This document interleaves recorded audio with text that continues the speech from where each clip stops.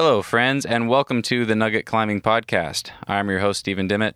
Today's guest on the podcast is Brittany Goris. Brittany is a rock climber and a total crusher, a graphic design artist, and a self-proclaimed dirtbag. For the last few years, she has been living out of her van, traveling and immersing herself in the dirtbag lifestyle to climb as much as possible and connect with amazing people. Most recently, Brittany has been enamored with the history of American climbing and in following in the footsteps of some of her heroes, seeking out and testing herself on difficult and storied routes from the past. She climbs freaking hard. At the time of this recording, she sport climbed up to 514A, having red pointed 3 of them. In the interview, she mentions all of them are notoriously soft, but whatever, they're still really hard routes.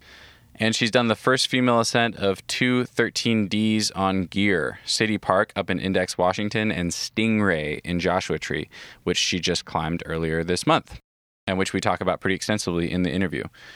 Along with that, Brittany published a really great write-up about Stingray on her blog at brittanygoris.com, as well as a 6-minute video highlighting the send. And I definitely recommend both of those, and I will link to both of them in the show notes at thenuggetclimbing.com. We talked about her process projecting Stingray and some supplemental training she was doing. We talked about training on the road and how she thinks about where to go next and her recent fascination with the lore of climbing. We talked about some tips for working remotely, finding fast internet, showers, free coffee, and how she approaches on-siting. And finally, we talked about finding community as a dirtbag, practicing patience, and chasing the best version of herself. Brittany is the real deal. She's out there living it, doing whatever she needs to do to get by and make it to the next climbing destination. She's climbing freaking hard, and she's still getting better. So I'm excited to see where she takes things and excited to share this interview. So please enjoy this conversation with Brittany Goris. Cause no one can do it like we do it, like we do it, like we do it. Cause no one can do it like we do it, like we do it, like we do it. Well, hi, Brittany. Hello. Thanks for coming on the show. Yeah, my pleasure. Yeah, I really appreciate it. I thought we could jump straight into Stingray. All right. Yeah, you just sent Stingray, and I would love to hear the story about it. We actually hung out the other night, but I haven't really heard that much about the route and the process yet. So you were down in J-Tree for a couple months at the start of this year. So tell me about Stingray. So I came to J-Tree. There was a lot of reasons that I ended up there, but the main ones were I had sort of suffered a knee injury that made it so that I couldn't go sport climbing in Mexico like I usually do in the winters. And I just sort of been getting really psyched on trad this year in general. And also especially I've lately become really obsessed with the sort of era of climbing when people like first started doing the dirtbag thing. Ever since I moved into my car and then moved into a van a year later, it was really infatuated with the idea of like, you know, the American dirtbag, and the guys that were originally doing it would always go to J-Tree in the winter because it's kind of the only place with consistently good weather. And it's like this place in my mind that I thought of as notoriously sandbagged, and it's just like you go there to really test yourself, you know, you don't, or you go there to climb a bunch of like really easy stuff, which isn't really my go-to. So I wanted to go to J-Tree to sort of like be in the place that like all these people that I idolize from, you know, like kind of the original era of the nomadic climber, and sort of follow in their footsteps. It was this romantic idea that I had. And so I ended up in J-Tree, but all I really knew about the climbing there was I knew about these 4 climbs, and they were what I saw as like the 4 hardest traditional climbs in the park that were sort of worth doing, that were really classic, because there's loads of hard climbs in the park. But was this just lore that had come onto your radar through hanging out with other trad climbers? Yeah. Okay. And I knew some people that were going to be around that had mentioned some of these routes, and it was Equinox, Asteroid Crack, Acid Crack, and Stingray. And what are the grades on all 4 of those? Well, the first 3 are all pretty similar. Like, honestly, they all felt just about the same to me. Equinox is 12C, but it took me more tries than the other 2. Asteroid Crack is 13A, and Acid Crack is 12D, but honestly, they all... Anywhere else, any one of those climbs would be 513, but in J-Tree, you know, they're all 512 or 13 minus at the best. Uh-huh. And then Stingray's 13D. And so I showed up in J-Tree without really any sort of partners or a plan or anything. All I knew was that those 4 routes were like the bulk of my tick list, and I'd fill in the rest of my days with whatever else happened. And within like the first week, I did the first 3. Oh, wow. And then Nice. Stingray took me another couple months of work. Yeah, I think you said it was close to 50 tries. Yeah, something like that. Yeah. Because the crux is low. And Okay. so when we started actually trying to red point it, we'd just lower down if we fell. And so because of that, the attempt count just Got it. racked up so fast. I was Yeah. trying it like 5 or 6 times a day. Uh-huh. And that, like, oh man. It's like in the back of my mind the whole time. I'm just like, oh, I added another 5 tries today. It sounds insane Does when that you think bother about you? it. Do you think about the try count? Normally I wouldn't. Okay. But on this climb, I think in my head I kept comparing it to City Park because they're the same difficulty, and that was like the only other trad climb I've done that was this difficult.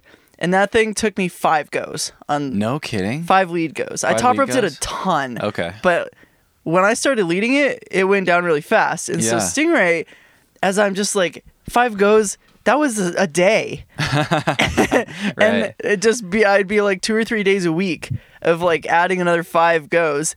And I try really hard to not have the dialogue that I should have done something, because it creates this sense of entitlement that just is like a really bad mental rabbit hole.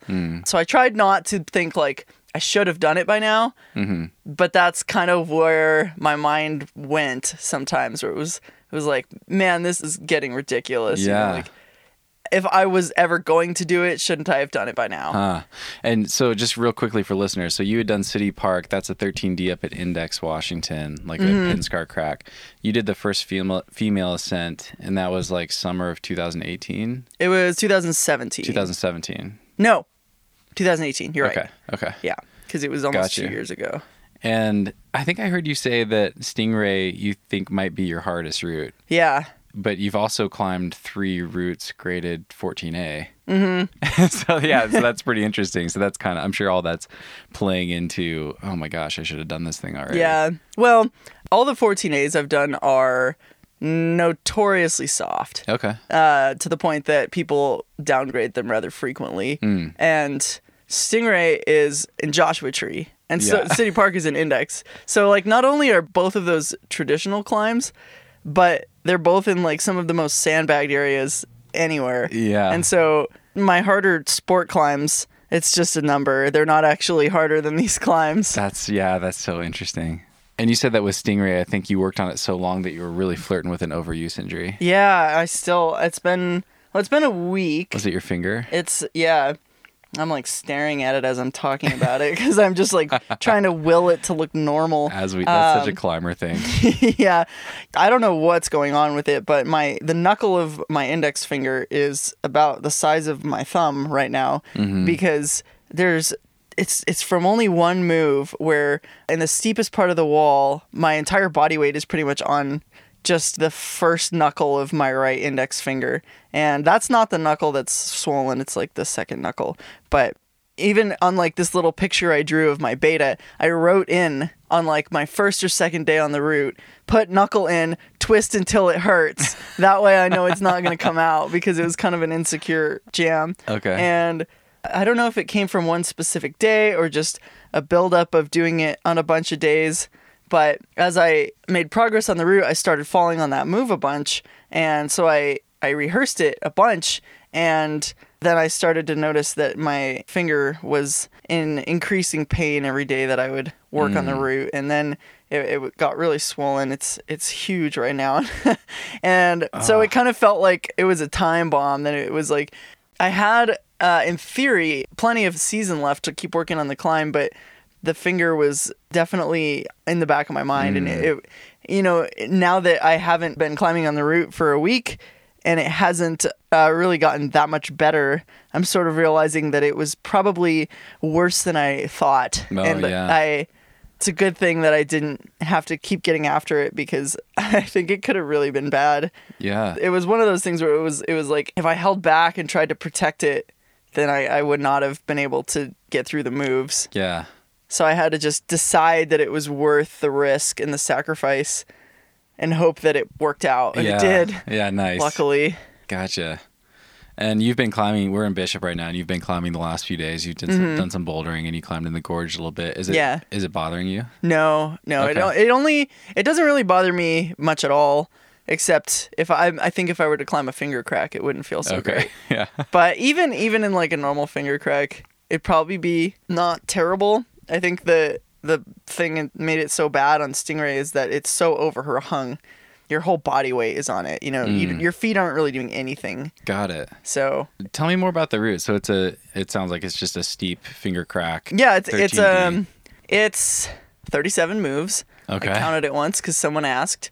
And starts off with a pretty easy section, and then you stand on a ledge, and then you immediately launch into this crux, which is really overhung, and it's the locks are not terrible, but it's just super steep, and there's just no feet.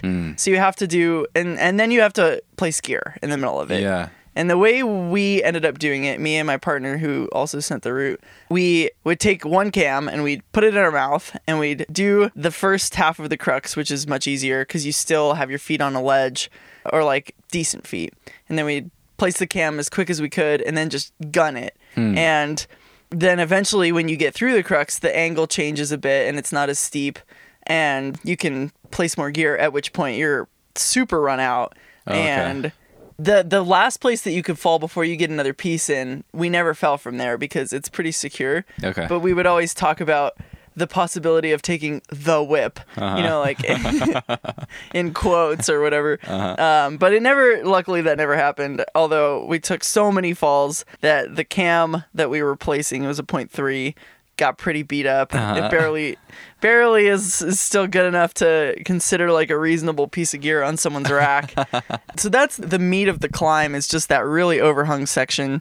And what you said it's 37 moves. Like what move count are we talking about? Like as far as getting to the crux, or I would say it's only a couple moves to get to the first ledge, and then through the crux, I don't know, you do like 4 or 5 moves, place the cam, and then do like another 6 or 7. Okay. And they each get progressively more difficult. And the tricky thing, at least for me, was that if I messed up a single jam, then the next one would just get worse and worse. And I would fall inevitably somewhere or another. So I had to have everything perfect in order to get the next one perfect, in order to get the next one perfect. And so it felt really finicky and low percentage, which is part of why it took so many tries. So then eventually you get through the crux and you place gear and you climb some pretty moderate climbing, but that doesn't feel very overhung. But if you look at it from a distance, you realize it's actually still pretty steep. And so it gets really pumpy. And then there's like a mediocre rest kind of near the top where we called it the flake, but it's not really. It's like a pinch and you can shake out for a while. But you're still like, your feet are in the crack. You don't have any face holds except the one that you're holding on to. And then you have to do the endurance crux after all of this, which is, there was one go where I fell on the very last move. Oh, like that's how on you it is. You could fall anywhere. Yeah. And there's like a couple more like kind of hard pin scar moves at the top where the crack becomes offset. And the offset kind of pushes you around this corner, but if you go over there, then you can't see the jams anymore because of the offset, and your feet just don't work because they're still on the overhung part of the wall. So you have to force yourself to stay in the overhung part of the wall as opposed to trying to escape to the slab around the corner and do this kind of really insecure laybacking for the last couple moves. Gotcha. And then there's a huge jug that you go to at the very end. Oh, nice. Victory jug. Yeah. How many tries would you guess between that heartbreaking try and actually doing it? I did it the day after that. Nice. So okay, not too much stress. Well, there was a pretty strong correlation between my performance and the weather, and we kept getting like one day that was really good and then a whole bunch of days that were bad. And so it was a week between when I fell off the last move and when I could go back to it. Oh, wow. Because it kind of needed to be at least 60 degrees with not really much wind, and it's always windy in J-Tree. And so I had watched... Wait, help me understand that. Break that down. So it's you needed no wind? Yeah, because the climb is... It's like you climb a slab that's, I don't know, maybe 30 meters up to get to the base of the route. So as soon as you're at the base, you're already like pretty Kind of exposed. Yeah. And then as soon as you start climbing, so like if it was super windy, my hands would just be really cold before I could even start. Oh, okay. And then I just couldn't feel the rock well enough to get any of the jams right. And then I would not do well because I couldn't like have the precision necessary to make everything perfect. And so it was really finicky, like trying to get the weather right. And I think if I'd just been a lot stronger, then it wouldn't have been an issue. But, you know, yeah, always doing the best I can with what I've got. And so there was like a perfect day, and I'd had a bunch of rest. I was just slept really well. The weather was perfect. And that was the day I fell off the last move. And it just seemed like, it was like, that was my chance. And the next week it was like 40 degrees or 30 degrees with like 30 or 40 mile an hour winds, and like so cold that we couldn't even climb. And I had to wait, you know, like a whole week for it to be good again. And then it looked like it was going to be really nice for a couple days, but then the weather changed and there was only one day where it was going to be good enough. Yeah. And then after that, it was supposed to get really bad again. So it was actually, you know, like it seemed like I was really close, but at the same time, I was just watching all of these elements seemingly conspire against me that put, you know, like made me create all of this pressure in my head. It was like, you got to do it. Like you had your perfect day. You didn't do it on the perfect day. You got to like take this next day. If you don't do it then, you know, like, Jesus, what else do you need? Yeah. You know? Are you someone that thrives off that kind of pressure, or does that make it Apparently. harder? Good answer. You know, it's funny. I used to compete a lot, and I really enjoyed the pressure of competition. Okay. And I felt like I performed really well under it, but I don't have to deal with it that often now that I mostly climb outdoors. Yeah. So I definitely felt a little rusty at managing that, because I feel like a lot of my most proud or hardest sends outdoors were in situations that were at least somewhat similar, in that it was like the last good weather window, or all my partners were leaving, or, you know, like something like that where I squeaked it out. And it's like always kind of interesting to look back and be like, wait, how did I do that? And how am I supposed to do that again? Because I feel like I'm a nervous wreck right now. And so, you know, I feel like half of it's luck, but I do seem to have some sort of a track record of making that work. Right on. Interesting. I want to get into your process on that route, because J-Tree is so sharp. You can't climb that much. You know, Nope. I can't imagine that you were climbing much else when you were working on this route. So, yeah, what were you doing anything else to stay strong, to stay fit? Okay, what did that look like? When I got to J-Tree, I had a bunch of tendonitis come out of nowhere, which I've never had before. Elbows? Yeah, just one, just my right. Okay. And it happened on like the first day trying Equinox. It was the first thing I tried. And I think I didn't really warm up. It was cold. But like that doesn't really make sense why it went from I've never had tendonitis before in my life to this is almost like it was so painful. And I started my J-Tree season trying to navigate that and not really wanting to do anything that would make it worse, but also not wanting to compromise my goals. And so it gradually got better. Stingray was actually really good for it. I think because of almost all of the jams I did were with my thumb pointing up, like pinky pointing down, which I think was opposite of the direction of the things that were causing it in the first place, holding cracks the other way with like your thumb pointing down. So it seemed like the route was not making it worse, but I was really afraid of any training bringing back the tendonitis. And so I was choosing what I was doing deliberately with that in mind. And so my partner, Prith, was hangboarding a lot to build up more, you know, pocket strength for the pin scars. And he was doing a lot of weighted pull-ups and things because the wall is so steep, you know, you kind of camp a decent amount. At least for him, because he's much shorter than me and couldn't use as many of the feet. Like actually fully campusing, or is he like just pasting feed? And no, fully campusing. Wow. If you watch the videos, it's insane. Yeah. So much harder than what I had to do. Oh man. But so I didn't want to do the same training as him in any hangboarding or weighted pull-ups or anything like that, even though that was what I needed to work on as well. I needed more lock-off strength and I don't know, I don't know if I needed more finger strength. I didn't train my fingers at all. Okay. But so I was like really afraid of injuring myself. And so I have gymnastic rings and I would sling them off of boulders and I would do workouts on these rings. And that's pretty much all I did. I would run, and as soon as the new year started, I started working on it really seriously. I got really serious about like diet and being as healthy as I could, and that helped a lot. Like I could feel myself getting in shape, and I was getting back to like my more fit sort of climbing ability after the holidays, where I was eating like crap and just kind of like. Were you down there for the holidays, or did you bounce home to? No, I was there. Okay, yeah, nice. It was crazy. It was a party. Yeah, I imagine it was.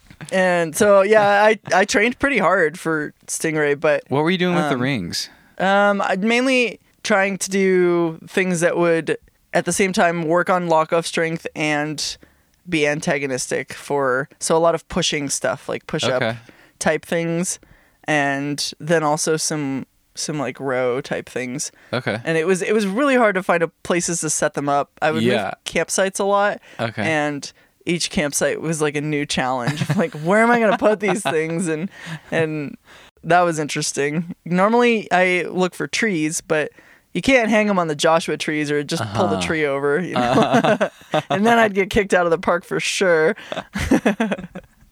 Hey, wait, I haven't set my project. Yeah. No. What was Prith doing? How was he doing his weighted pull-ups and his fingerboarding? So he has this contraption in his van that he sets up that's like this giant metal tripod that he would hang a hangboard off of. Yeah. It's super cool. So because he's a lot shorter than me, if I try and use it, my knees are on the ground. Okay. I can't yeah, that was my use next it. question. Got it. But it's really cool actually. Yeah.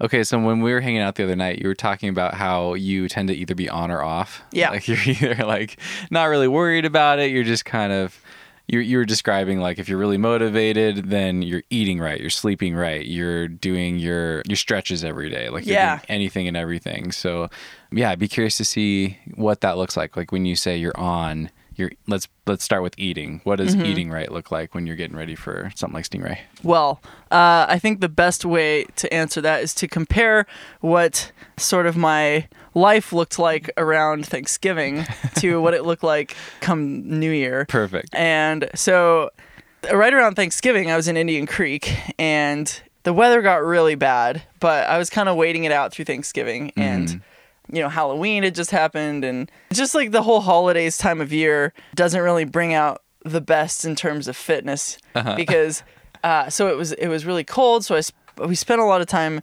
just kind of hanging out and not climbing. So already physical activity went down, but I just was kind of in vacation mode, and we made pizza like once or twice a week in my friend's RV. There was a week where I think like a week before Thanksgiving where we made brownies every single night. And one night we made brownies and cinnamon rolls because he had an oven. And if you eat desserts, that's fine. I eat desserts all the time. But if you're like eating a sixth of a tray of brownies every night for just every night, it's gonna impact your climbing. But there wasn't much climbing to do because it was snowing, so it didn't matter. So it was like, yeah, I'm gonna take this time and I'm gonna enjoy hanging out with my friends. Yeah. And I'll get back in shape when the time is right. Nice. And so what started out as that turned into bad weather kind of following me everywhere. And Thanksgiving kind of turned into Christmas, turned into New Year's. And by the time New Year's came around, it felt like I hadn't been taking care of myself for quite some time. And so, I had to make a really conscious effort to change my habits for a while because I knew that I couldn't do the route in in the state that I started trying it in, just out of shape, J-Tree's not really the place where you get in shape. Yeah. So I had to like really make an effort. Uh-huh. I couldn't just climb a lot because you only climb like 3 pitches a day. Right. It's too sharp. Yeah. So I started like really just focusing on eating the right things. I stopped drinking. I think from when I started working the route till when I sent it, I drank once or twice. Okay. And after coming off of the holidays, that was a big transition. Uh-huh. And, you know, like I always try and stretch, but I started stretching really diligently, being really, you know, focused on making sure that I would do all of the ring workouts that I was talking about. And it wasn't even just doing them, it was timing them so that I wouldn't be sore at all on the days when I tried Stingray, because usually they would make me sore for 2 days. Okay. So I would do them the same day that I did Stingray, and then I would have another day after that that would be kind of a throwaway climbing day where I would do something else, but it couldn't be anything. I really like off-width climbing, and I was doing a lot of off-width climbing in J-Tree at first, but it made me just wrecked for like days on end in all the weirdest places. So I kind of had to stop doing that because I knew that it would make me like really sore. And so I would like time it with the workouts and then the climbing on the off days and then the rest days. And it was like this super regimented thing because I wanted to get this done fast, you know, and not fast as in under 50 tries, but fast as in, you know, like I'm not just going to faff around and I'll do it when I do it, you know, like I want to like really give it my best. And so giving it my best meant being all in and doing not just like these things half-assedly, but really like trying to, you know, make it happen. Yeah. Bring your best self to it. Yeah. It's interesting. So you were describing how it sounds like pretty quickly you had it kind of sussed out and you're giving it burns from the bottom. Yeah. But then it sounds like it's also really sustained and it's pumpy and you could fall off at the top. So and the first thing my mind jumped to was, what were you doing to either maintain or build the fitness to be able to make sure you finished the route once you made it through the crux? So I didn't actually train endurance very hard. Okay. I felt like I came into the project with a decent amount of endurance. Okay. The thing that I was lacking was like just physical strength to get through the crux moves. The falling at the top, it happened a few times, but it was like half mental and half endurance. Huh. But I kind of came into it with enough base that was not as much of an issue. Okay. But there's like a long boulder problem called the Gunsmoke Traverse, and we would run laps on that sometimes. But Okay. I didn't end up doing it that much. Chris did it more because endurance was more of a crux for him than the strength. Gotcha. So Describe that. What is that traverse like? oh, it's like a V3 or a V4.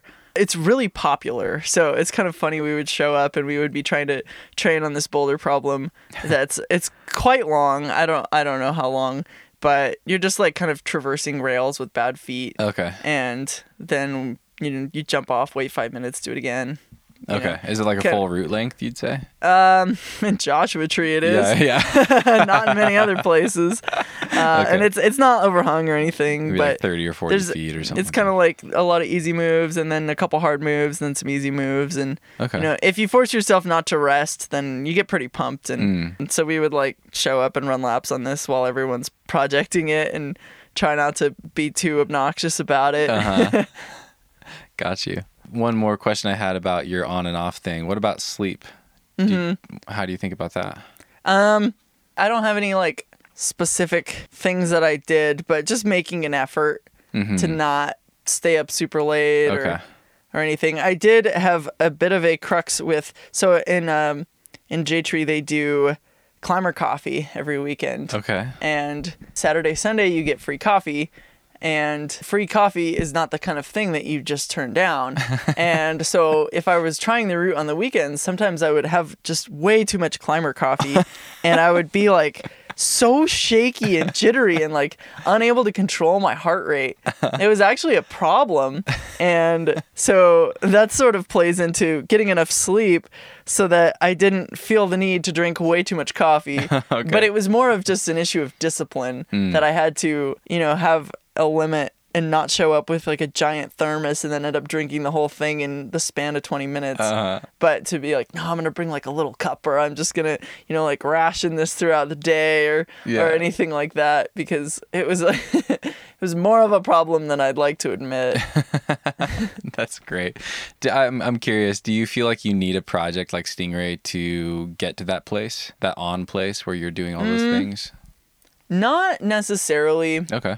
But there does need to be some sort of catalyst, because if I'm not inspired by something, then I'm probably, like I'm very goal oriented and driven. And if there isn't a goal, then I don't know what would inspire me to really make that much effort. And, sometimes I can find the drive from other things. Like I know last spring I got into really good shape because of the people I was around. Not so much a project, but I was in the creek and everyone was really focused on climbing hard and not like lifestyling. And so they weren't just like, hanging out, having parties every night. They were really serious.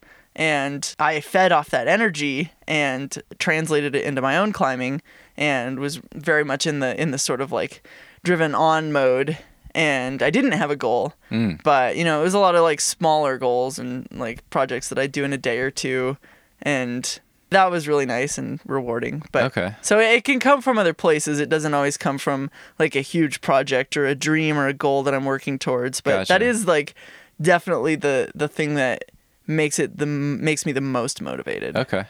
Are you able to enjoy the off mode?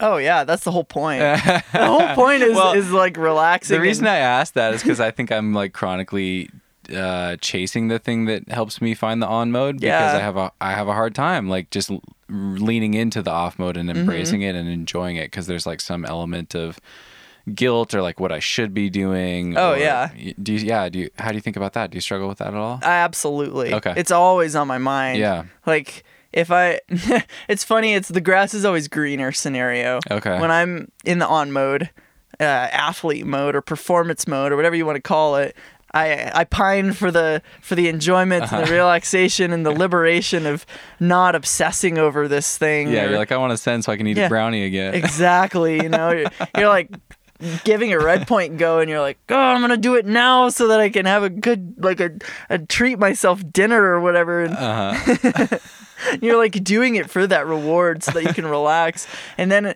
if I've been in this like vacation mode for too long, I don't feel like myself, and I feel like I'm like, this isn't my best self, and I want to be that.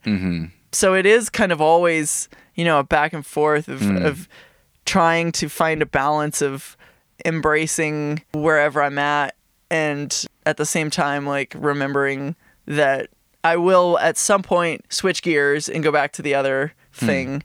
Definitely like if I'm in an off sort of phase for too long, then it starts to get worse, like mentally, because like I do start to see effects in my climbing, and it'll affect my confidence, and I can't let it go too far, basically. Okay. Yeah. But like I climb for many reasons, and not all of those reasons are accomplishment and goals and things. So much of it is about, like enjoyment and community and making connections with people and enjoying my life. And a lot of those things are easier to find when I'm a little more relaxed, and having that in balance with having the side of climbing that gives me purpose and fulfillment and achievement, they need to both be there in balance. Yeah. Do you think there's any possibility that there's like a sweet spot that's kind of in between the two, or do you think it's more about balancing the teeter-totter, like switching up and down, like there's always going to be some on and some off?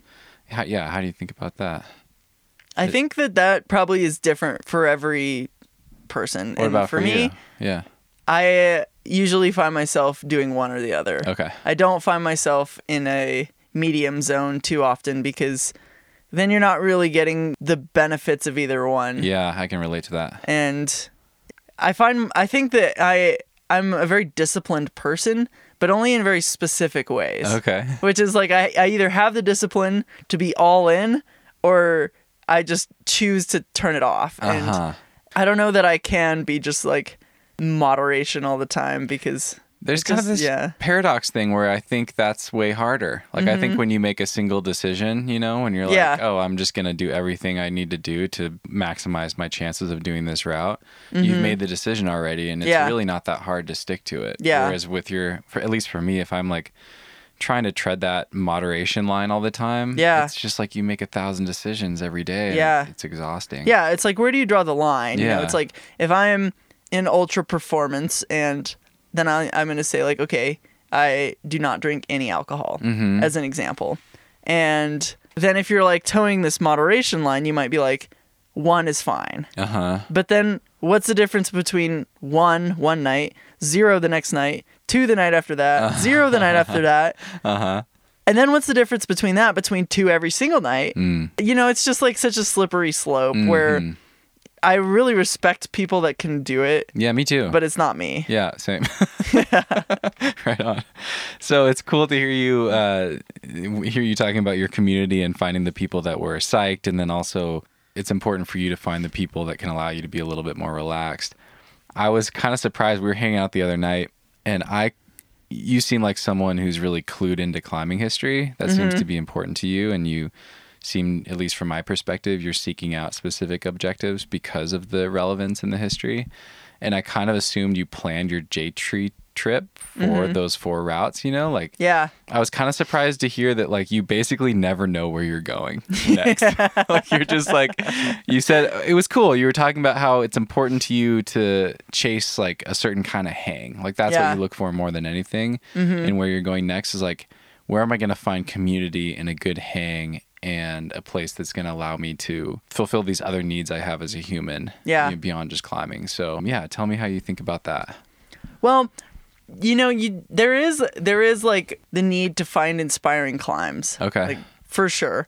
But I know that if I find a climb I really want to do in an area that I don't want to be, then I'm not going to have a good time working on it. And it's not going to be a meaningful experience.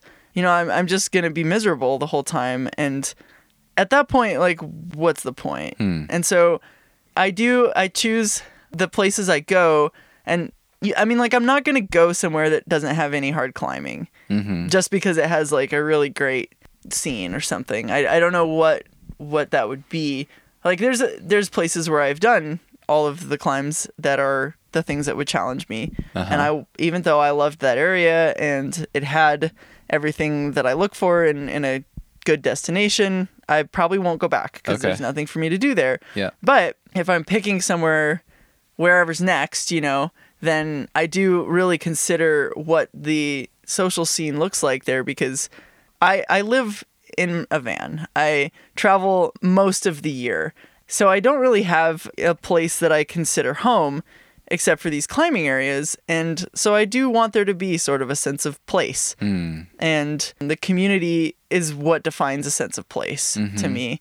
So I choose the destinations I go based off of, like, this community thing is so important to me because I want it to feel like home. I want to, like, have a connection with where I am.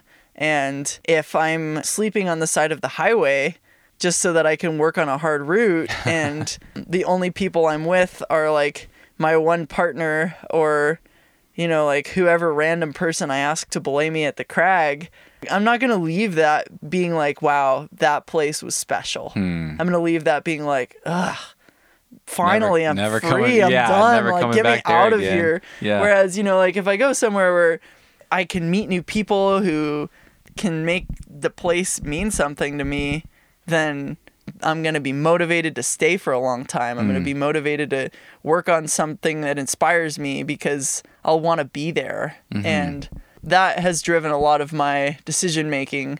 And I think, like, the history thing plays into it too, because the people that I really admire and want to follow in their footsteps and do the routes that they did were kind of the people that were climbing full time. And so they were traveling in a similar way where they would travel for similar things. Yeah, they were following the seasons. They were traveling, like, with all the other people doing the same thing, like in a posse or with their crew. And so they weren't just, like, going to these lonely areas. And they were looking, you know, like, they didn't all have, like, fancy sprinters that could just bivvy in the city, you know, or something. They were, like, were sleeping under the stars a lot of the time. And so they kind of needed to be in these wild places that, inherently foster the sort of things that I'm looking for. Mm-hmm. So it's all tied together. Yeah. Right on. That's cool. My mind just jumped to something. You've spoken about how you romanticize the dirtbag thing, and I think you're like living it out in like the best way possible. It's really great to see. Do you think it ever makes climbing harder versus if I compare climbers to basically any other athlete, like most other athletes are pretty pampered outside of the really hard work that they're doing to get better at their sport. And I think it's funny, it's so different in climbing where like a lot of the top climbers are just like really roughing it all the time. Yeah. But like it probably doesn't help. I don't know. But yeah, it doesn't. What are your thoughts on that? So I lived out of my Honda CR-V for a year. Yeah. And now I have a van. And how tall are you? I'm 5'11". And so that actually is relevant because even though I've moved up to something a little more bougie, I walk around in my van all hunched over a lot of the time because I'm just too lazy to it's just like I can't stand up. And I want to be sort of standing, so I'll just be like bent in half. And so my back is kind of sore all of the time. Oh. And I've always slept pretty well in my vehicles, and that wasn't really an issue. But when I lived in my CR-V, I didn't have a stove because I didn't have space for it. Yeah. So I cooked all of my meals in a jet boil. I ate a lot of soup. For a year? Yeah, for a year. Wow. A lot of times I would collaborate with people that had a stove. Yeah. But it's just like all of these little things. It's like, that's pretty different than an athlete who trains in the gym and then they go sit in the sauna, or whatever. They go to like a dining hall where someone feeds them amazing meals. Yeah. They have a meal plan. No, I'm like kind of sore all the time. And, if I go to a hot springs, it's a luxury, because I can actually be relaxed for once. I'm cold all of the time. Yeah. I just run cold, and, most of the time you're just in cold places in general too, and or you're like sitting around a campfire for half the night because it gets dark at 4 p.m. or whatever, and so you're like, my back will get sore from being hunched over in a camp chair, and my legs get sore from driving. I drive so much, and it's like obviously all of these things factor into the fact that I am trying to perform at a pretty high level, and I have to deal with all of this stuff, but it's a small price to pay at the end of the day. Got you. Yeah, you're probably doing a lot more things that are good for your body than most people that are working in like a cubicle all day. Oh yeah, for sure. Yeah. Except for I should probably wear more sunscreen, Okay. I'm bummed to hear about the camp chair because I was hoping to get some beta from you. I know you work 30 hours a week or something too. So I'm noticing I'm sitting in this kind of, it's basically like the polar opposite of lumbar support. It's like the worst possible shape for your lower back support. I hate those chairs. Yeah, I know. I think I need to upgrade, but I was hoping you had camp chair beta. Personally, I prefer the bigger ones. I don't know how to describe, since we're speaking on a podcast, I don't know how to describe the differentiation, but the send me a link. I'll link to it on Amazon. Just or something. they're just really cheap, like $5 ones that you buy at Walmart or something, where you sit more upright. So it'll be they pack into a really long kind of cylinder, and then they fold out, and they usually have a cup holder. Got you. Yeah, I know exactly what you're talking about. Just really generic. They're still kind of saggy though. Yeah, I mean, they're not great. Yeah. But they offer, the thing is, I move around a lot when I sit, and nice. They offer multiple positions, whereas you're in a bucket seat kind of thing. Yeah, I'm locked in. I'm you can't move at all. Yeah. And I hate those. And you're low to the ground, and the alternative is a crash pad, which is kind of nice. Okay. And then the worst option is the tripod thing, where it's just like 3 legs and a stool, and no backrest, and you just gotta sit on this 3-legged thing. They're so bad. I don't know why anyone would buy one. I've never tried one. What is your work setup in your van? How do you do that? I usually can't work too well in my van. Okay. Because the work I do drains my laptop battery too fast. Oh, that's right. You're camped out at Starbucks today. Yeah, I have solar and everything, but it just no matter what, I kind of use too much power to really be able to do too much from my van. And you do graphic design? But yeah, I do graphic design. Okay. And it's not so much that I need internet, because the work I do doesn't really need the internet, but I need to plug in to something. So usually I make it work in like a library or a coffee shop or anything like that. I can work for a bit in my van, but inevitably my laptop will die, and then I'll charge it off my van, and then my van will not have any solar, and I'll have to sit around with a headlamp on at night because I killed my battery. Got you. It happens like too frequently. Do you just work every rest day? Yeah. Okay. Well, you're able to work on your own schedule? Yeah, and it's tricky a lot of times because I'll have to drive into service or somewhere that I could work. So, like in J-Tree, I was driving into town every 3 days or so. Okay. Which it really adds up. And like Indian Creek's really hard because it's pretty far to get into town.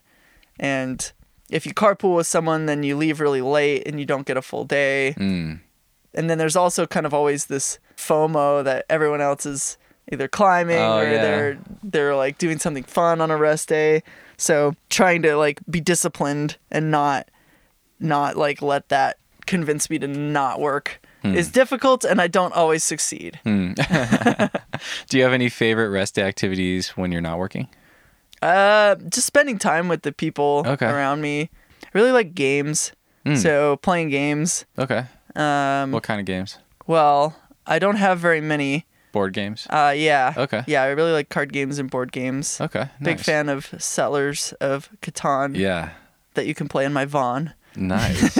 Okay. I just named my van that Vaughn, so you could play Catan in my Vaughn. Catan the Vaughn. Right on. Catan the Vaughn. No, I like to like go running on rest days sometimes. Do you think that helps your climbing? No. I find it therapeutic mentally. Okay. Like when I was working on Stingray, I went for a lot of runs because I was just so stressed all the time, and they would really help me clear my head. And if I'd had a bad day, I could kind of like get out all of the bad things I was feeling and find some focus again. And is that your main way to try to get to that space? Yeah, I find it works pretty well, but it also is really hard on my knees. And so I'm kind of limited in the amount that I could do that. But also stretching, I really like to stretch a lot. And that's kind of the other way that I can relax and feel like I'm being productive on rest days. Gotcha. Have you ever tried meditation or anything like that? In my own way. Okay. I don't think that I consider some things I do as a bit of meditation, but I don't think that they really look like what most people would think of when they picture meditating. Okay. Because for me, I'm usually listening to music and, like doing an activity. Okay.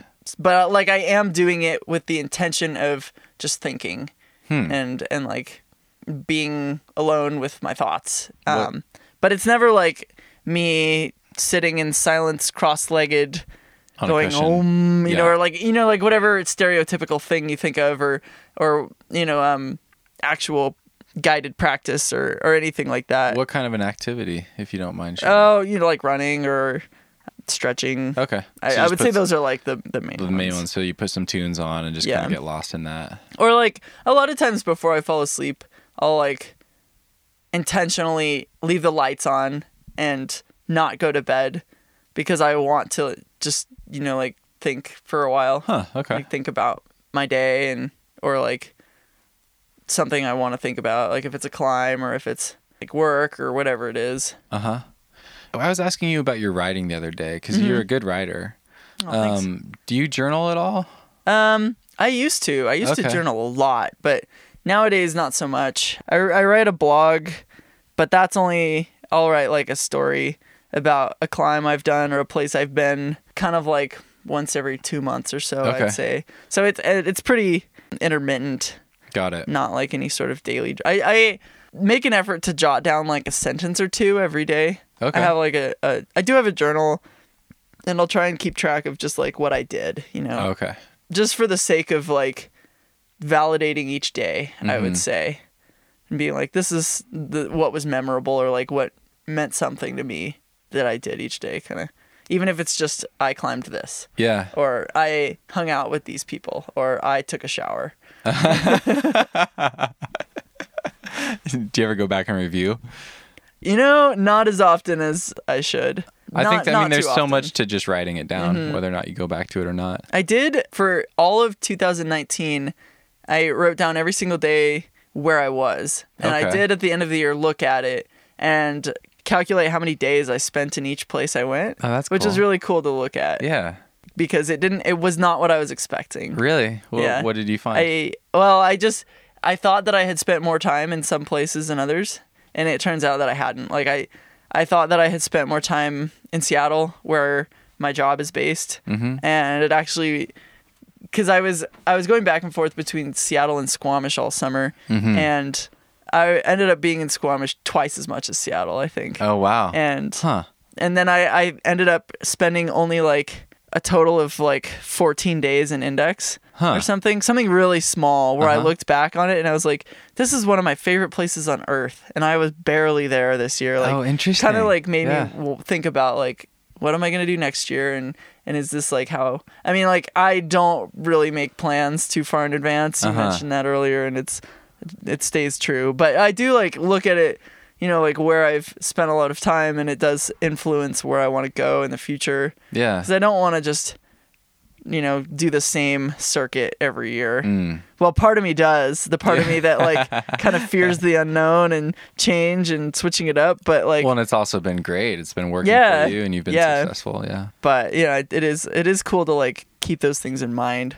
It's so interesting to me that we can, take like your experience in Index. Like it's so fascinating that we can forget the things that are so good, forget to do them. Yeah. It's like, oh, I love that place. Why haven't I been going there? Yeah. But we do it all the time. Right. I do it all the time. I just forget to do the things that make me super happy. Yeah. And we need reminders. Yeah. And time just like gets away too, Yeah. Like being back in Bishop is kind of weird because it feels like I've spent so much time here, but I haven't been here in 6 years. Like that's a long time. Yeah. And it's really interesting. And like some of my favorite places, like Bishop's not one of my favorite places. Maybe that'll change while I'm here, but like it hasn't been in the past. But like one place that is Tent Sleep, and I haven't been there in like 4 years, just because I don't know, I'm doing other things, and I'm always kind of in the back of my mind. I'm like, God, I got to get back there. I love that so much. And then just doesn't happen. But it doesn't happen because I'm doing something else that's great, I'm sure. Yeah. Yeah. I want to dig into the Bishop thing, actually. So it's kind of interesting. I met you back in college. We both went to Western Washington University in Bellingham, and we just had this scrappy little bouldering gym at the rec center. And I think you were coaching, right? You were coaching like the comp team or something? Yeah. And I started out bouldering. Had you climbed much before that? Yes. Okay. I've been climbing since I was a kid. Okay. Because you grew up in like Fort Collins, right? So you'd done some sport climbing and trad climbing already, or mostly? Not trad. Okay. I was a gym rat as a kid. Okay. I never really climbed outside, but I learned to lead within the first like month of learning to climb. Okay. I was in like 5th grade. Nice. And I took all the classes. Oh, and right I joined all the clubs that I could and climbed, like in the gym a lot. Yeah. But I would always like really enjoy taking falls in the gym. We would do that all the time just for fun. Okay. Cool. Good for you. But I never climbed outside. And I Okay. didn't even climb outside much in college. Kind of like we would go to Bishop. But it wasn't even like really the people I was hanging out with too much. It's kind of random, the large group that went to Bishop. I was always kind of like on the fringe of it. Okay. And I think that's kind of why I didn't really ever fall in love with Bishop. Is that I didn't really ever feel like I fit in super well with that crowd. Interesting. Because it wasn't like I hung out with these climbing team people most of the time, and most of them were doing other things over winter break. Okay. So that was kind of like, I didn't really fall in love with climbing outside, and I didn't really fall in love with Bishop. But I did enjoy it. It was fun, but it wasn't like, it didn't really fill me with passion the way that like the comp climbing was doing for me at the time. Okay.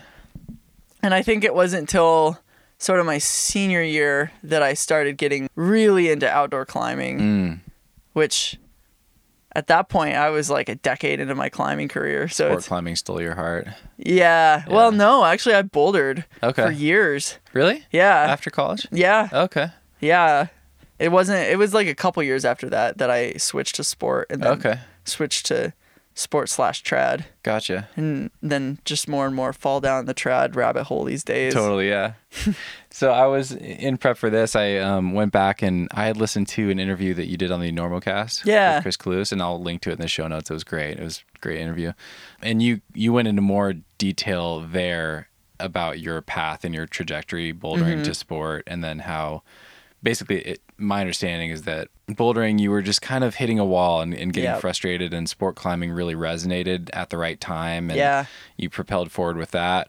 It sounds like a similar thing happened with your transition from sport climbing to trad climbing. Like you got to a point where you're kind of hitting a wall again, and then you took a lateral step to this new thing. Yeah. And another thing in that interview, you were talking about something that really drives you, and the climbers that you really look up to are the climbers that appear to have no weaknesses. Yeah. They can go anywhere, do anything, any rock type, any style. So I'm really curious. I mean, we're back in Bishop. Yeah. You know, you've gone from bouldering, sport, trad. Obviously, you can do any of it here. But is there any part of you that thinks about that like in cycles? Are you going to come back to bouldering to help your sport climbing, to help your trad climbing? How do you think about that? Or where is all this headed, I guess? Well, back when I was mainly bouldering, it was for the sake of bouldering. Okay. You know? And now I think of it as, it doesn't inspire me in the way that climbing on ropes does. Something about it, I've just never really felt like I could perform at my best. Okay. Like I don't know. It's like a mental block I've never been able to work through, where I'll like go for a hard move, you know, and I just like cannot get my body to give 100% of what it's capable of. Can't get yourself to care enough about climbing the boulder. Can't. Yeah. And I wish I could, like, so badly, because I've always wanted to, like, be better at bouldering. But, you know, over the last year or so, I've noticed that on some climbs I've worked on, I was not able... The thing that held me back was an inability to do crux moves. And despite... It's not like in bouldering where I couldn't try hard enough. Like, I just physically was not strong enough. And, you know, you can only like walk away from climbs for that reason for so long before you're like, okay, I have to just get stronger. Like, and maybe in order to do that, I have to go bouldering. And so it's either like go train in the gym, which I'm not going to do right now, or maybe try bouldering. And so I didn't come here specifically to do that, but it is like kind of on my radar. I came here to transition from the Joshua Tree style, where you climb 2 or 3 pitches a day and they're short pitches, to I just wanted to like get into a better shape, mainly for the hopes of climbing in Yosemite this spring. So I'm not here to boulder for the sake of bouldering or to get in shape for bouldering.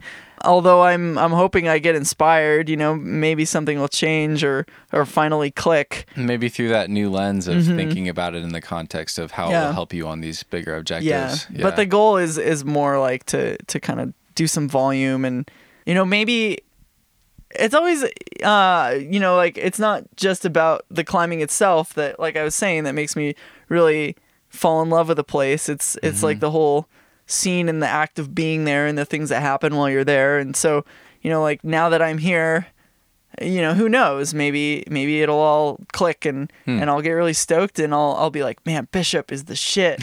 All I want to do is highball boulder or something. You know, you can never be certain what'll happen, you know, and that's kind of, you know, the way I always try and approach climbing, in at least somewhat of an open-ended mindset. Which is why I end up stuck in places for so long, because I'm always like, who knows what'll happen? I don't have a plan. I'm just hoping that it'll happen. And yeah, that's cool. So, you know, that's kind of my approach. That's a cool way to live, man. I mean, it's really interesting to hear you talk about the community side of it. I mean, do you feel like you've been able to do this lifestyle the way that you've been doing it, you know, prioritizing community in the places that you go? And are you able to build on your community from place to place? Oh, yeah. That's awesome. Yeah, like a lot of times I'll show up to a place, and this has happened kind of 2 years in a row in totally different ways, where I'll go to a place not really knowing anybody. I'll end up meeting a ton of people. I'll stay till the season ends because I don't know what else to do. Uh-huh. And then I'll just team up with whoever's left and we'll travel together Okay. for months. And they end up becoming my close friend, like some of my closest friends. And like it happened last year leaving Indian Creek. I had no idea what I was doing. And I ended up going to Arizona and touring Cochise and the waterfall with people that before then I'd never known before, you know, and I just met them in the creek and we traveled together, and now we've met up in, you know, like tons of different places. We like went to Mexico. I've met up with them and just, you know, all over the place. And then it kind of happened in J-Tree too, where I showed up not really knowing anybody, and I ended up meeting a bunch of people from California, and we've now come to Bishop together, and next we're going to Yosemite together. So Nice. it's you know, it's honestly like the best thing about climbing is the people. And I think like being on the road, you realize how connected everyone actually is, because, you know, I was in Squamish this summer, and I had this moment where I was up on this climb called Eurasian Eyes. It's like my favorite climb in Squamish. It's so beautiful, but it's on this ledge, and I was up there with a couple different people who all knew each other, but I had met each one of them in completely different places. I had met one of them in Mexico. I had met one of them in Wyoming like a decade before, and I think I'd met the other one in Squamish or something. And, Yeah. And it was like this really beautiful thing to look at, like these people that were all close friends of mine and that all knew each other from different places. And I knew them from different places, and yet here we all were projecting the same route. And, you know, like it's kind of surprising how often that kind of thing happens. Or even, you know, like you bring people together, because I know like a couple different people and none of them know each other. And then, you know, you just create your own community just like that. And or you're like, oh, you know this person? Oh, where do you know them from? Somewhere totally different. And you know, everyone in the climbing community is like 1 degree of separation from anyone else. Yeah, totally. And all it takes is to like travel long enough, and you just start to like kind of feel connected to everyone. Yeah. It's really, really cool. That's awesome. I want to talk to you about your on-site climbing. Okay. So I of course remember you from back in school, and then I kind of was aware peripherally that you took this transition and that you got more into sport climbing. And I was always impressed with you as a climber, but then you started sport climbing and like something happened. I don't know how you did it, but you've always been an impressive sport climber, but especially you're such a good on-site climber. It seemed like everywhere you went, I don't know, the typical thing for most people, it's about a 4-grade spread, you know, like if your maximum red point's 13A, you can kind of hope to on-site 12A, give or take 1 or 2, you know, plus or minus 1 or something. Like that's pretty normal. Yeah. And for you, it seemed like you were always like within a grade or 2. Like you're always on-siting really hard relative to how hard you climb. And you're really consistent too. Like you go on a trip and it's, I don't know, you went on a road trip and maybe you'd climbed like 13A or B, and it's just like 12C on-site, 12C on-site, 12D on-site, 13A on-site. And I'm like, what the hell? Like, what is she doing? So I'd love to dig into that. Do you have a specific process for preparing for an on-site try? That's interesting. You know, I spend so much time writing and thinking and describing my process when it comes to projecting that I don't actually like put too much thought in breaking down the nuts and bolts of the on-siting process. Interesting. Okay. So it's interesting to kind of think about, because it is maybe, and I say this all the time, I think on-site climbing is maybe my favorite kind of climbing. Like I love it. I think it's so fun because something about it, you know, earlier I was talking about how in bouldering I couldn't make myself flip a switch to like really try hard and to really climb at my full potential. But something about on-site climbing is where it's easiest for me to go into that mode. I'm not overthinking things necessarily, or if I am, I'm only thinking about, you know, like what's in front of me, and it's not as much that the nerves are there or anything. And I feel like there's so much adrenaline that you can really climb at your full potential if you're on-siting at your limit. I think like also, you know, I've put so much time into climbing outside at this point that it's definitely my ability to read different rock types. And I've climbed on so many different rock types and put time into it. Even if, even if I didn't like them at first, like I used to hate granite. And then, you know, kind of have had a dedicated effort at working my weaknesses, and over time have come to really like all different types of rock and all different styles and angles. And I think like that has also, trying to have the mindset of like the best climber is the one with no weaknesses, consciously targeting a lot of my weaknesses over time has really helped make on-sighting something that I'm really good at, because I can, you know, read rock pretty well and intuitively read sequences pretty well, which also might have come from a lot of like just time climbing in the gym and thinking about climbing. And I used to be a setter at the college gym. Okay. And so I would think about movement all the time. And, you know, like combining all of those things and just like a general obsession of climbing for my entire life. Yeah. You know, it kind of plays into the ability to like read moves intuitively. I don't know, like if I'm preparing for an on-site. Are you like, do you study the routes from the ground? Yeah. What are you looking for? Definitely. Are you looking for specific things? Rests. Okay. That's another thing, is I'm pretty good at resting for a long period of time, and like we're actually recovering.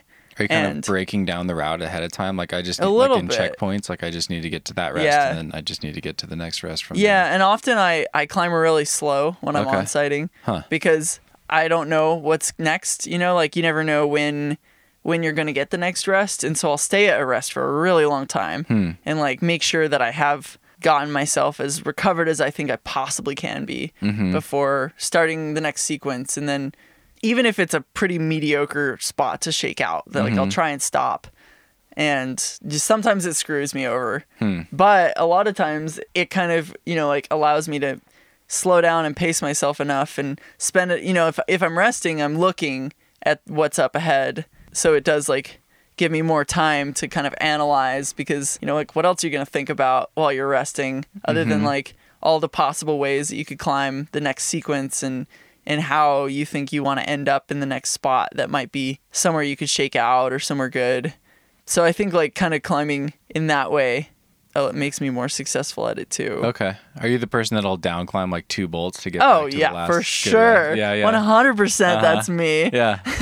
Like, I don't know about this move, down climb. Climb back up 2 bolts. I still don't really know. Yeah, I just can't commit. Just try to get a little little more information every time. That describes me so accurately. Really? Okay. 100%. That's interesting. One more question about that. Do you have a particular way you go about... Well... 2 questions. First question is, do you have specific goals with on-sighting? Like, I really want to on-site this route. I've kind of heard you say, like, you just basically try to go for on-sites always. Yes. Okay. It's more that. Yes. And it actually gets me into trouble. Like, kind of, you know, and I could like list a couple times. It's specifically sketchy situations. It's why I ended up on Weekend Whipper for one. Yeah. You only get one chance. You talked about that in the normal cast. Yeah. But what was the route? Montana Weed Connection. In the creek. Yeah, and you ripped some gear. Yeah. Because I love to try and on-site anything. You know, like you never know. You might as well. Well, with gear, there's such a massive other component to it. Yeah. Like, hopefully I'm bringing all the right shit. Yep. We'll see. Yeah, and it's such a fun like puzzle. But yeah, I hate to do something and then just take, you know, and then finish it and be like, I could have on-sighted it, you know, like then why didn't you? Or, like why, you know, and I think like it gets me into trouble in situations where I should have top roped it first because it's sketchy or something, and I'm just like, yeah, fuck it, I'm going for it, you know, and then I get halfway up and realize that like it's actually dangerous. There was a climb this summer that I don't know if it's rated R or not, but I didn't know that most people protect it with crash pads. Just like walked up to it. I had like half the gear that I needed, but I had enough, and it was like 12B or something, and that's like a grade that is pretty reasonable to expect to on-site. Yeah, so I went for it. You've on-sighted what, like 13B or C? 13B, yeah. Yeah. But this was like trad climb. Yeah. And my trad on-site level's like 12 C maybe. Okay. And so, but it was like within the realm of being reasonable. I got like to the second gear placement or something, and it was kind of wet, and it had been raining so much, and I just like didn't have the right gear, and I was like, I had this link cam, and I was like, I've trying to seen those. smash this link cam into a pocket because like I had nothing else, and I knew I was about to fall, and I like got the link cam in actually, and then I fell before I could clip it, and then like I ended up like taking an upside down fall, and I was super close to the ground. Oh man. And I later learned that the first gear placement, the one that had caught me, it was a blind placement, and it always is on that climb, and it's notorious for ripping. So I just got lucky that it held. Oh my gosh. Yikes. And yeah. it was one of those things, a sobering moment where I was like, okay, maybe I shouldn't always go for the on-site, just like the other one in the creek. But it's just like, I don't know, this like temptation of the glory of the on-site. Like I can't turn it down. I'm a sucker for it. When it turns out, it's kind of the best thing. When it works out, rather. That's cool. Do you mix in your on-site sort of climbing with red pointing? Like, will you focus on those at the same time, or do you kind of like oscillate back and forth? It kind of depends on where I am. Okay. Like if I'm at a new area, I'll usually spend the first like however much time on-sighting mostly, because it's like a good way to get to know like the style and the rock, and it's really fun. Well, that's interesting, because I've seen some people do the exact opposite. Like, right. They'll like work a project to really get familiar with the hardest version of that area, so that then they can maybe on-site some of the easier things. Mm-hmm. But you like the opposite. Yeah, because I like to spend some time doing that, because then you feel like you've accomplished something being in a place. Yeah. So you're not like, I spent my whole time on this one thing and I didn't do it, or if I did, and then I didn't really like get to know the place, or like see what all the other climbing around there was all about. If you show up somewhere and you spend a lot of time like on-sighting and everything, then I don't know, you like put in your time and you get to tick off the classics, and then like if all else fails, you had like this really cool experience already, like climbing the classic routes, and you got to climb a whole bunch, and then like I think it just has a natural way of leading into projecting if I'm somewhere long enough, where it's like, okay, I've done that, I've done the first stepping stone, and now I'm ready for the next one, which is to find a project, and I won't feel like I'm missing out on experiencing all of these other things because I've just been so focused on one climb. Do you usually finish stuff off if you don't get the on-site? Yeah. I don't like to leave. I hate leaving things unfinished. It doesn't matter what it is. I kind of thought so. Yeah. I'm so stubborn. I hate to walk away. The list checker. You're like, I gotta like cross all the things off the list. Do you like to try to wrap stuff up that same day, like the next try, or do you like keep if I going? can, yeah. Okay, yeah. Because you never know if you're ever going to come back to something. Okay. Especially, like... I'm totally the same way. Yeah. Yeah, that's interesting. There's never a guarantee that you'll find partners that want to go back, or whatever it is. The weather might go bad, or you might get injured, or get psyched on something else, Yeah. The draws are on it. Yeah, exactly. Moves are fresh in your mind. Holds are chalked and whatever. Okay. Do you have a specific way you try to warm up for hard on-sites?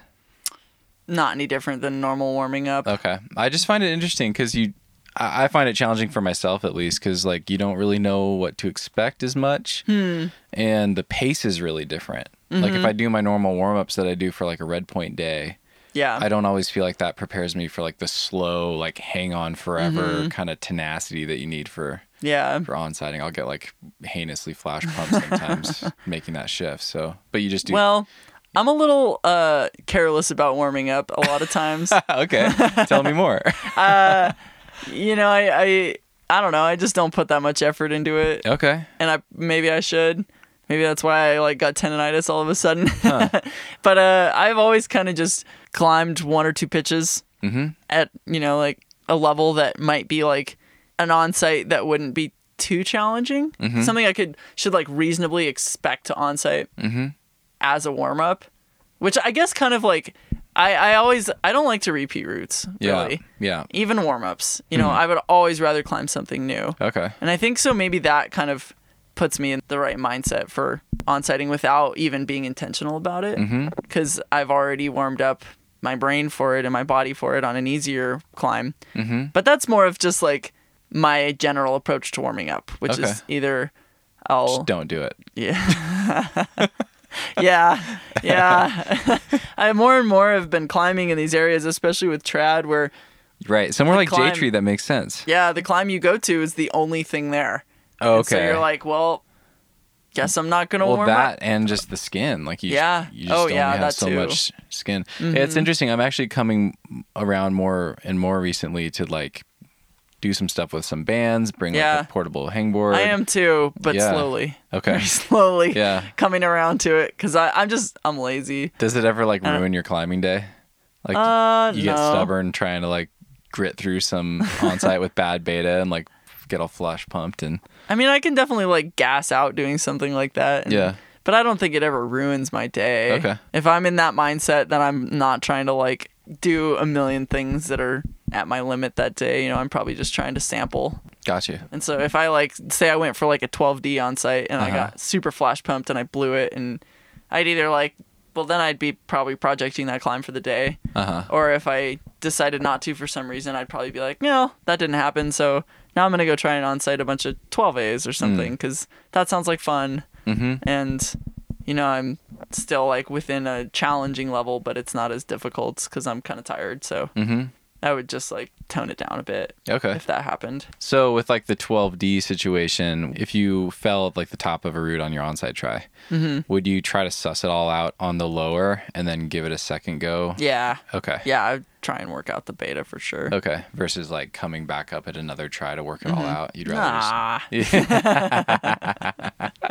You don't get to check that second go box. No.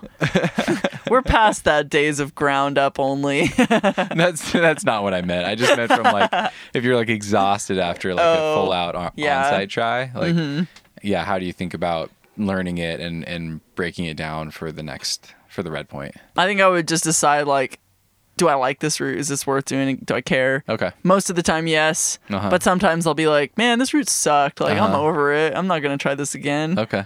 So, I don't know. I feel like most of the time I would just work it out. And then, because if you're like, you just rest at the chains for a while or on the rope, and then often it's one of two situations. You rest long enough that it doesn't seem so bad anymore and you work it out. Or you can't repeat moves you've already done on the onsite because you were operating on pure adrenaline. And you're like, what? I don't even know how I did this. And then you're just like, well, move on. Yeah, that's super interesting. Huh. Do you have any beta or tips for van life? Maybe things that help you feel grounded on the road when you're moving around all the time? Or option 2 would be very tangible, practical tips, like little convenient things for organization or something like that. I'm not a very organized person. I do. If you go in my van, it does have a very nice ambiance. I know. I noticed your Marauders map on the wall. Yeah. You've got some great art and It's all mine. and things like that. That's pretty fun. Because I do make art quite a bit. And so Yeah. I decorated my van in a way that felt like a home for me. Because like I was talking about earlier, you know, like that's something that matters. Having it feel like a home. And even like my CRV felt like my home. Because I just had like an attachment to it.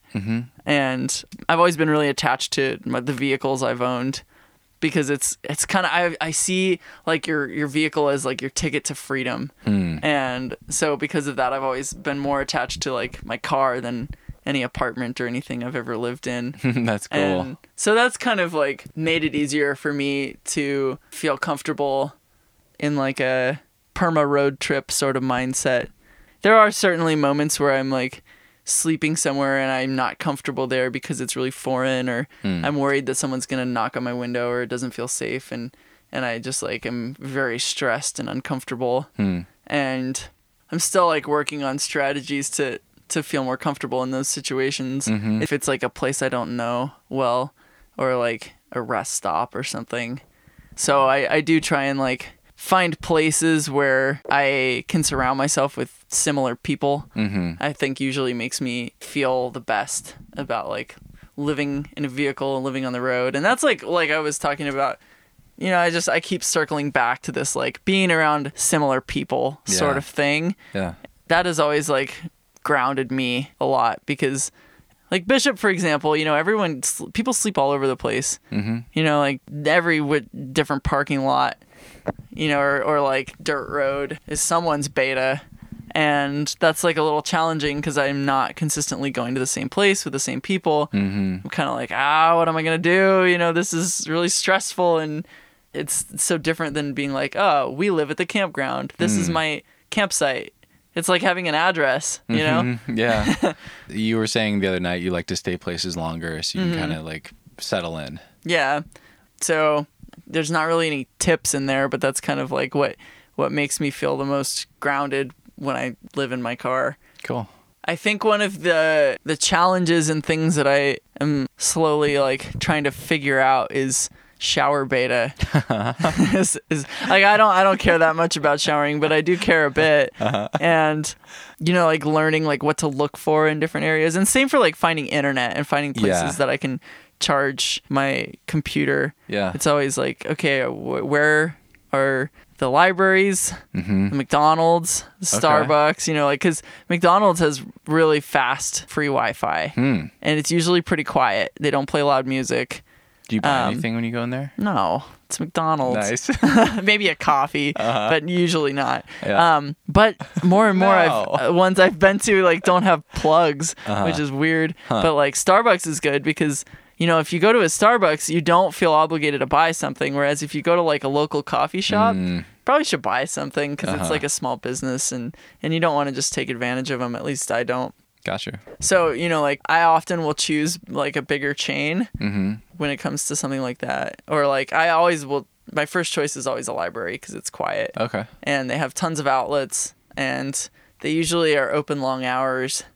The only downside is that you can't, you know, like usually can't bring food in. Yeah. Which is hard for working. You know, you're there all day.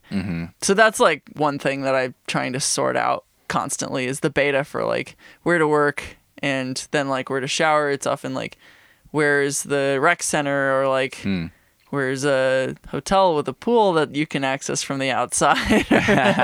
Nice. Or like a hostel or... What's the longest you think you've gone without showering in the last year or two? Not too long, maybe like a week and a half. Okay. Nothing too bad. That's nothing crazy. Yeah. Nice. All right. But you must be figuring out the beta pretty well then. I start to smell really bad really quick. It means you're trying hard. Yeah. Good for you. Is there anything you wish you'd known when you were first leaving Bellingham or first kind of striking out on the road? Well, I think one of the biggest challenges that I have faced, and this is entirely a personal challenge, is learning to be, and I just like learning to be more patient in general, but especially driving. For a very long time, and I just had really bad road rage, and this was before I ever like set out on the road, and it was sort of like a thing that I forced myself to learn to manage better before I would allow myself to live in a car because I was so afraid of like starting like an indefinite road trip and crashing immediately, and then it's like all of my stuff and all of my home, and it's all gone, you know, in an instant because of like a mistake that could have really easily been avoided had I been a little more patient and calm and not just been like angry and impulsive. And so that was something that was like really challenging to find how to deal with.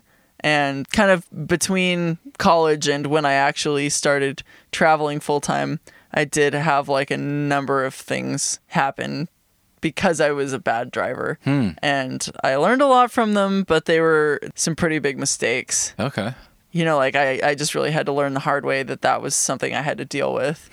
This like character flaw, let's call it. And I don't want to look back with any regret for anything that's happened in my life, but that's something that I wish I hadn't had to learn the hard way, was to be a better driver. The patience thing. Yeah. Does that extend beyond the driving too? Oh, absolutely. Yeah. The other day I was with some friends packing up to leave the Craig, and I made some comment that was like, hurry up, you know, and the response was like, you're in an awful rush for someone with nowhere to go because you're just going back to camp, you know. I'm like, am always working on trying to be like the best partner I can be for like my climbing partners, and sometimes I feel really impatient, like on a long belay or whatever it is, and or if someone wants to stay later at the crag but I want to leave, or it comes up in every part of life, being an impatient person, and so it is like an eternal thing that I'm sure I'll be working on it the rest of my life. Yeah. But do you area struggle for growth? Right on. Do you struggle with impatience with yourself? Oh yeah. Yeah. I don't know specifically, but yeah, definitely. It seems like I guess the reason I thought of that is it seems like maybe that's like the double-edged sword of having the drive that you do, having the high expectations for yourself that you do. Yeah. It seems like it might be, that's the crux of it, is having grace for yourself when you're falling short of your own expectations and stuff like that. Yeah. If I have like a clear vision of who I want to be, and I look at myself and that's not what I see, and I see like this person that looks like they have so far to go to be like who I want to be, that's hard to find acceptance of and patience with. Because I want to get there. I want to be there. Like I have a goal, and it's always a moving target, right? Yeah, like totally. I bet you're way past where that arbitrary marker was for yourself like 10 years ago, right? Yeah. Like I'm sure you've surpassed it in basically every way, but right, the target moves. Yeah, there's no finish line, you know. Well, that's cool. You've made leaps and bounds, and it seems like you're headed in the right direction, Brittany. Do you read much? Off and on. Okay. I go in waves.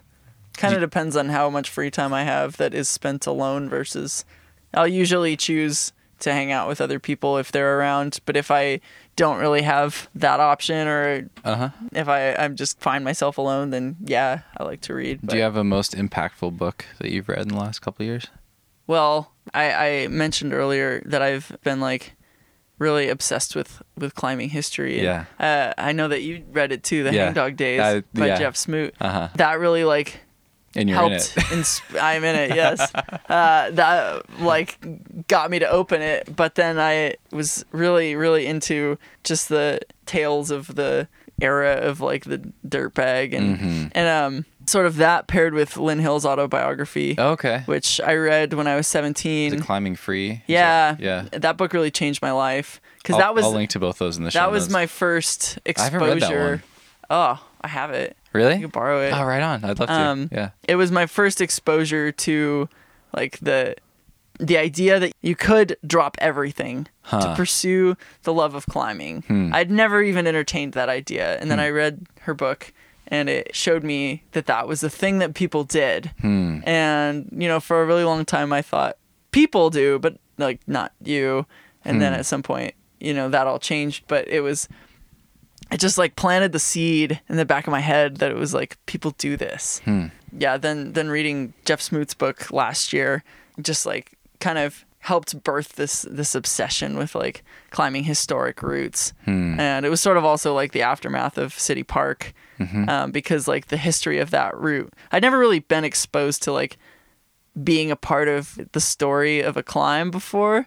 And then, like that all unfolded and I felt like I was in this story. Oh, cool. And it made me want more of that. And it made me want to like look for other climbs that have stories and then learn more about the people that created the story. And there's so much climbing history in so many areas that, like unless you seek it out, it's not really apparent. And so I recently ordered Warren Harding's book. Oh, interesting. And it's got shipped to J-Tree, and now I'm in Bishop, so I don't have it yet. I didn't even know it was out there, but then a friend told me about it. I read Royal Robbins' book back in like 2012, and it was super cool. Those all like were kind of impactful too. As far as being a part of a story or being part of a route that has a story, I remember at some point when you were maybe earlier in your sport climbing, there was a period where you were hanging out with people that were bolting, and I think you bolted some routes and did some development.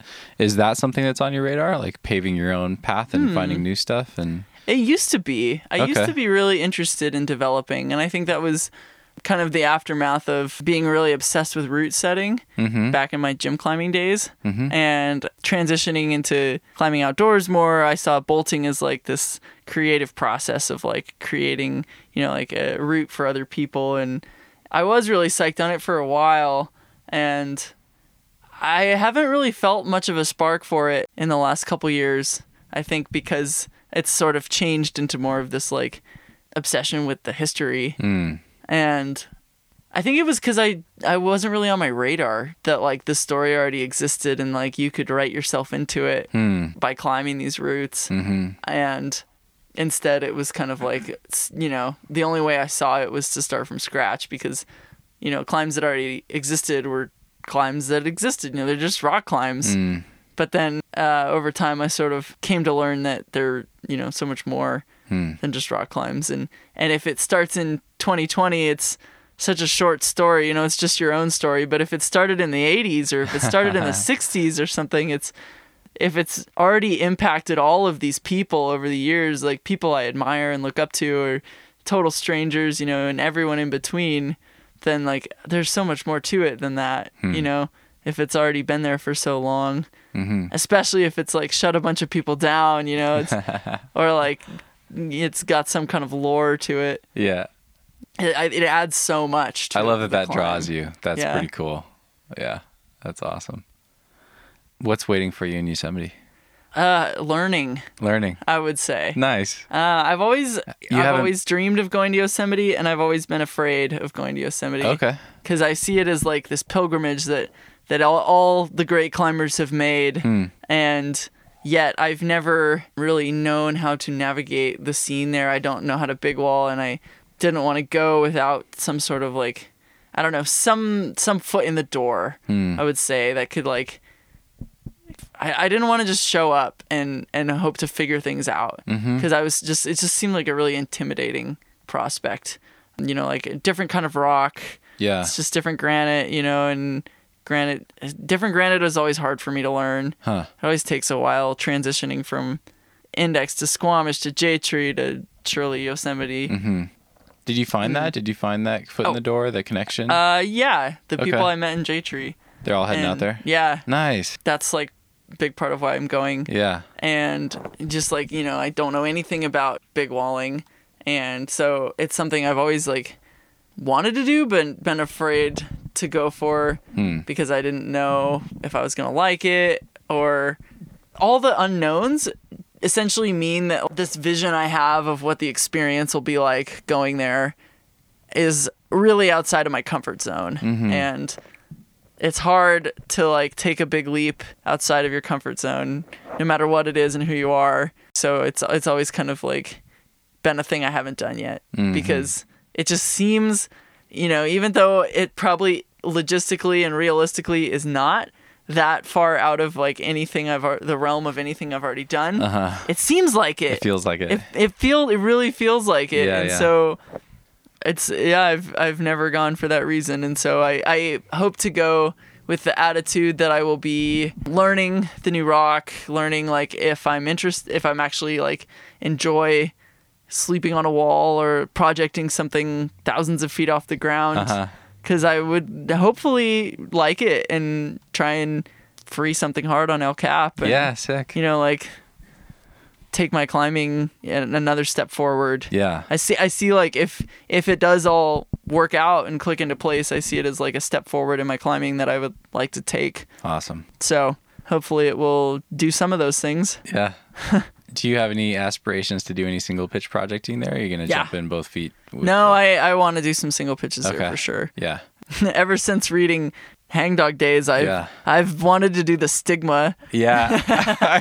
Which is funny because I tell people about it because it's got a really cool story. Yeah. And I always bring it up. They're like, what do you want to do in Yosemite? I'm like, oh, the Stigma. And no one's ever heard of it. Really? No, nobody knows. Do they call it the Renegade? No, they don't know what it is. Either? Huh. I'm like, it's at the Cookie Cliff. And I'm like, what? Yeah. What are you talking about? But that's like... so what is it for listeners? It's just a climb put up by Todd Skinner. He was on a quest to put up the first 514, and he thought that this climb might be it.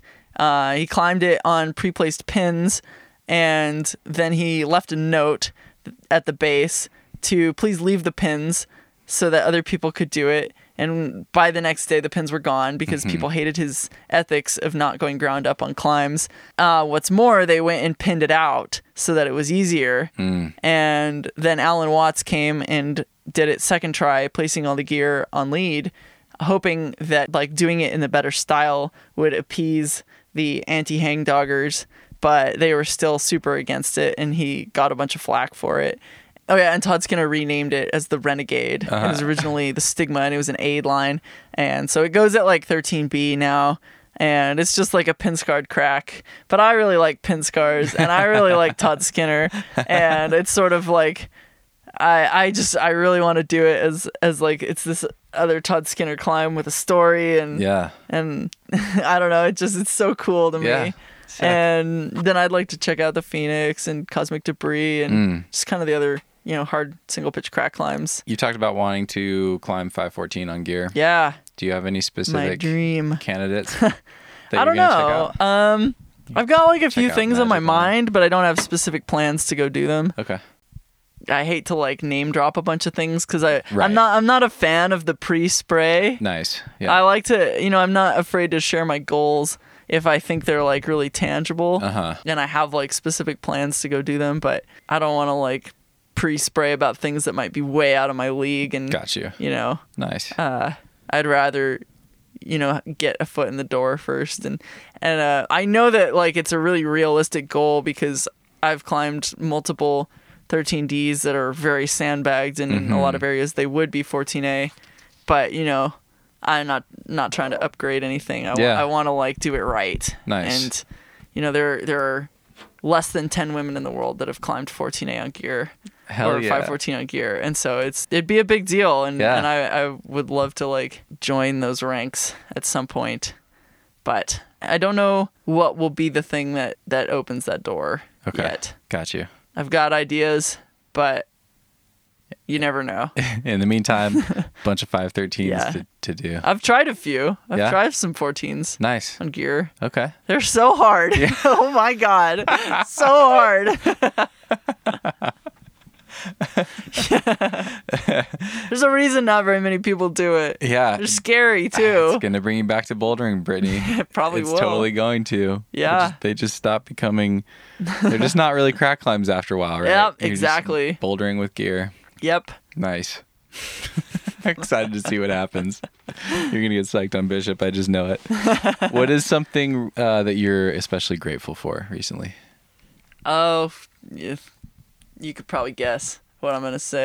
I won't. What are you going to say? Oh, the people I've met. Nice. Yeah. Looking back on the last, year of my life or 2 years of my life, I owe everything that I've accomplished to the people that have supported me, and every treasured memory to the people I've met. And it just like, none of it would mean anything if it weren't for all of the things that happen like in between climbs and in between burns. If your entire life climbing on the road was defined by just the time you spent on the rock, your day would boil down to like an hour, or your life would boil down to like an hour a day of meaning. But it all like, to me, comes down to the things that happen around the climbing as well as the climbing. And so much of that is just like time spent shared in beautiful places with the people that like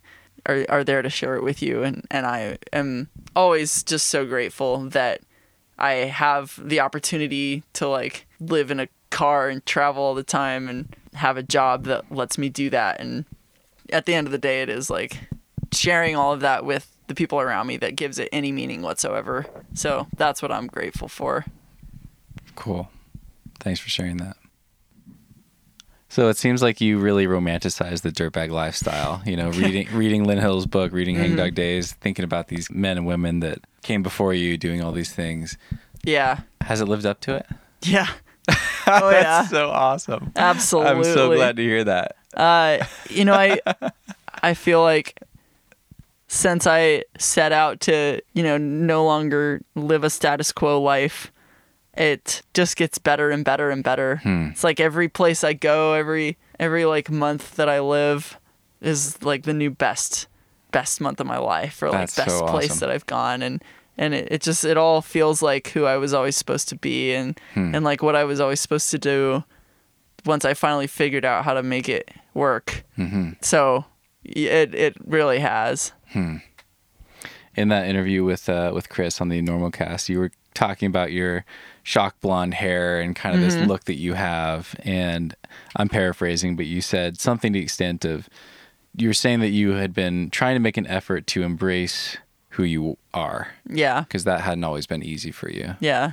From my perspective, it seems like you've really leaned into that, and you've really found yourself in this path that you've taken, and it seems to be really working with you, and it's really fun to see. So, yeah, cheers to you, and I'm really excited to see what happens from here. Thanks, me too. Yeah, cool. Any final thoughts for climbers, trad climbers, dirt baggers, van lifers, brownie eaters? I don't know. There are so many things that I kind of end up having as themes that I talk about a lot that I will just end up repeating myself if I try to throw in any more nuggets of wisdom. Okay. I'll just be like, oh, wait. I'll just say something and then I'll end up going on a long tangent about it. And then I'll be like, wait, that's the whole thing. That's all I've said this whole time already. Right on. Well, if you think of anything new that we missed, then you can just text me on that. I'll add that to the show notes. We can do an addendum. Yeah. We can Skype call and do an addendum from Yosemite. That sounds good. After you've checked out the stigma. Yeah. Cool. Well, thank you so much, Brittany. This has been super fun. Yeah, my pleasure. All right. Enjoy Bishop. Yeah, I will do my very best. Right on. Cheers. Move with the rhythm. Shake it up, stop when the clock hits 13. Sing 1, 2, 3, 4. Cause no one can do it like we do it, like we do it, like we do it. Cause no one can do it like we do it, like we do it, like we do it. Cause no one can do it like we do it, like we do it, like we do it. Cause no one can do it like we do it, like we do it, like we do it.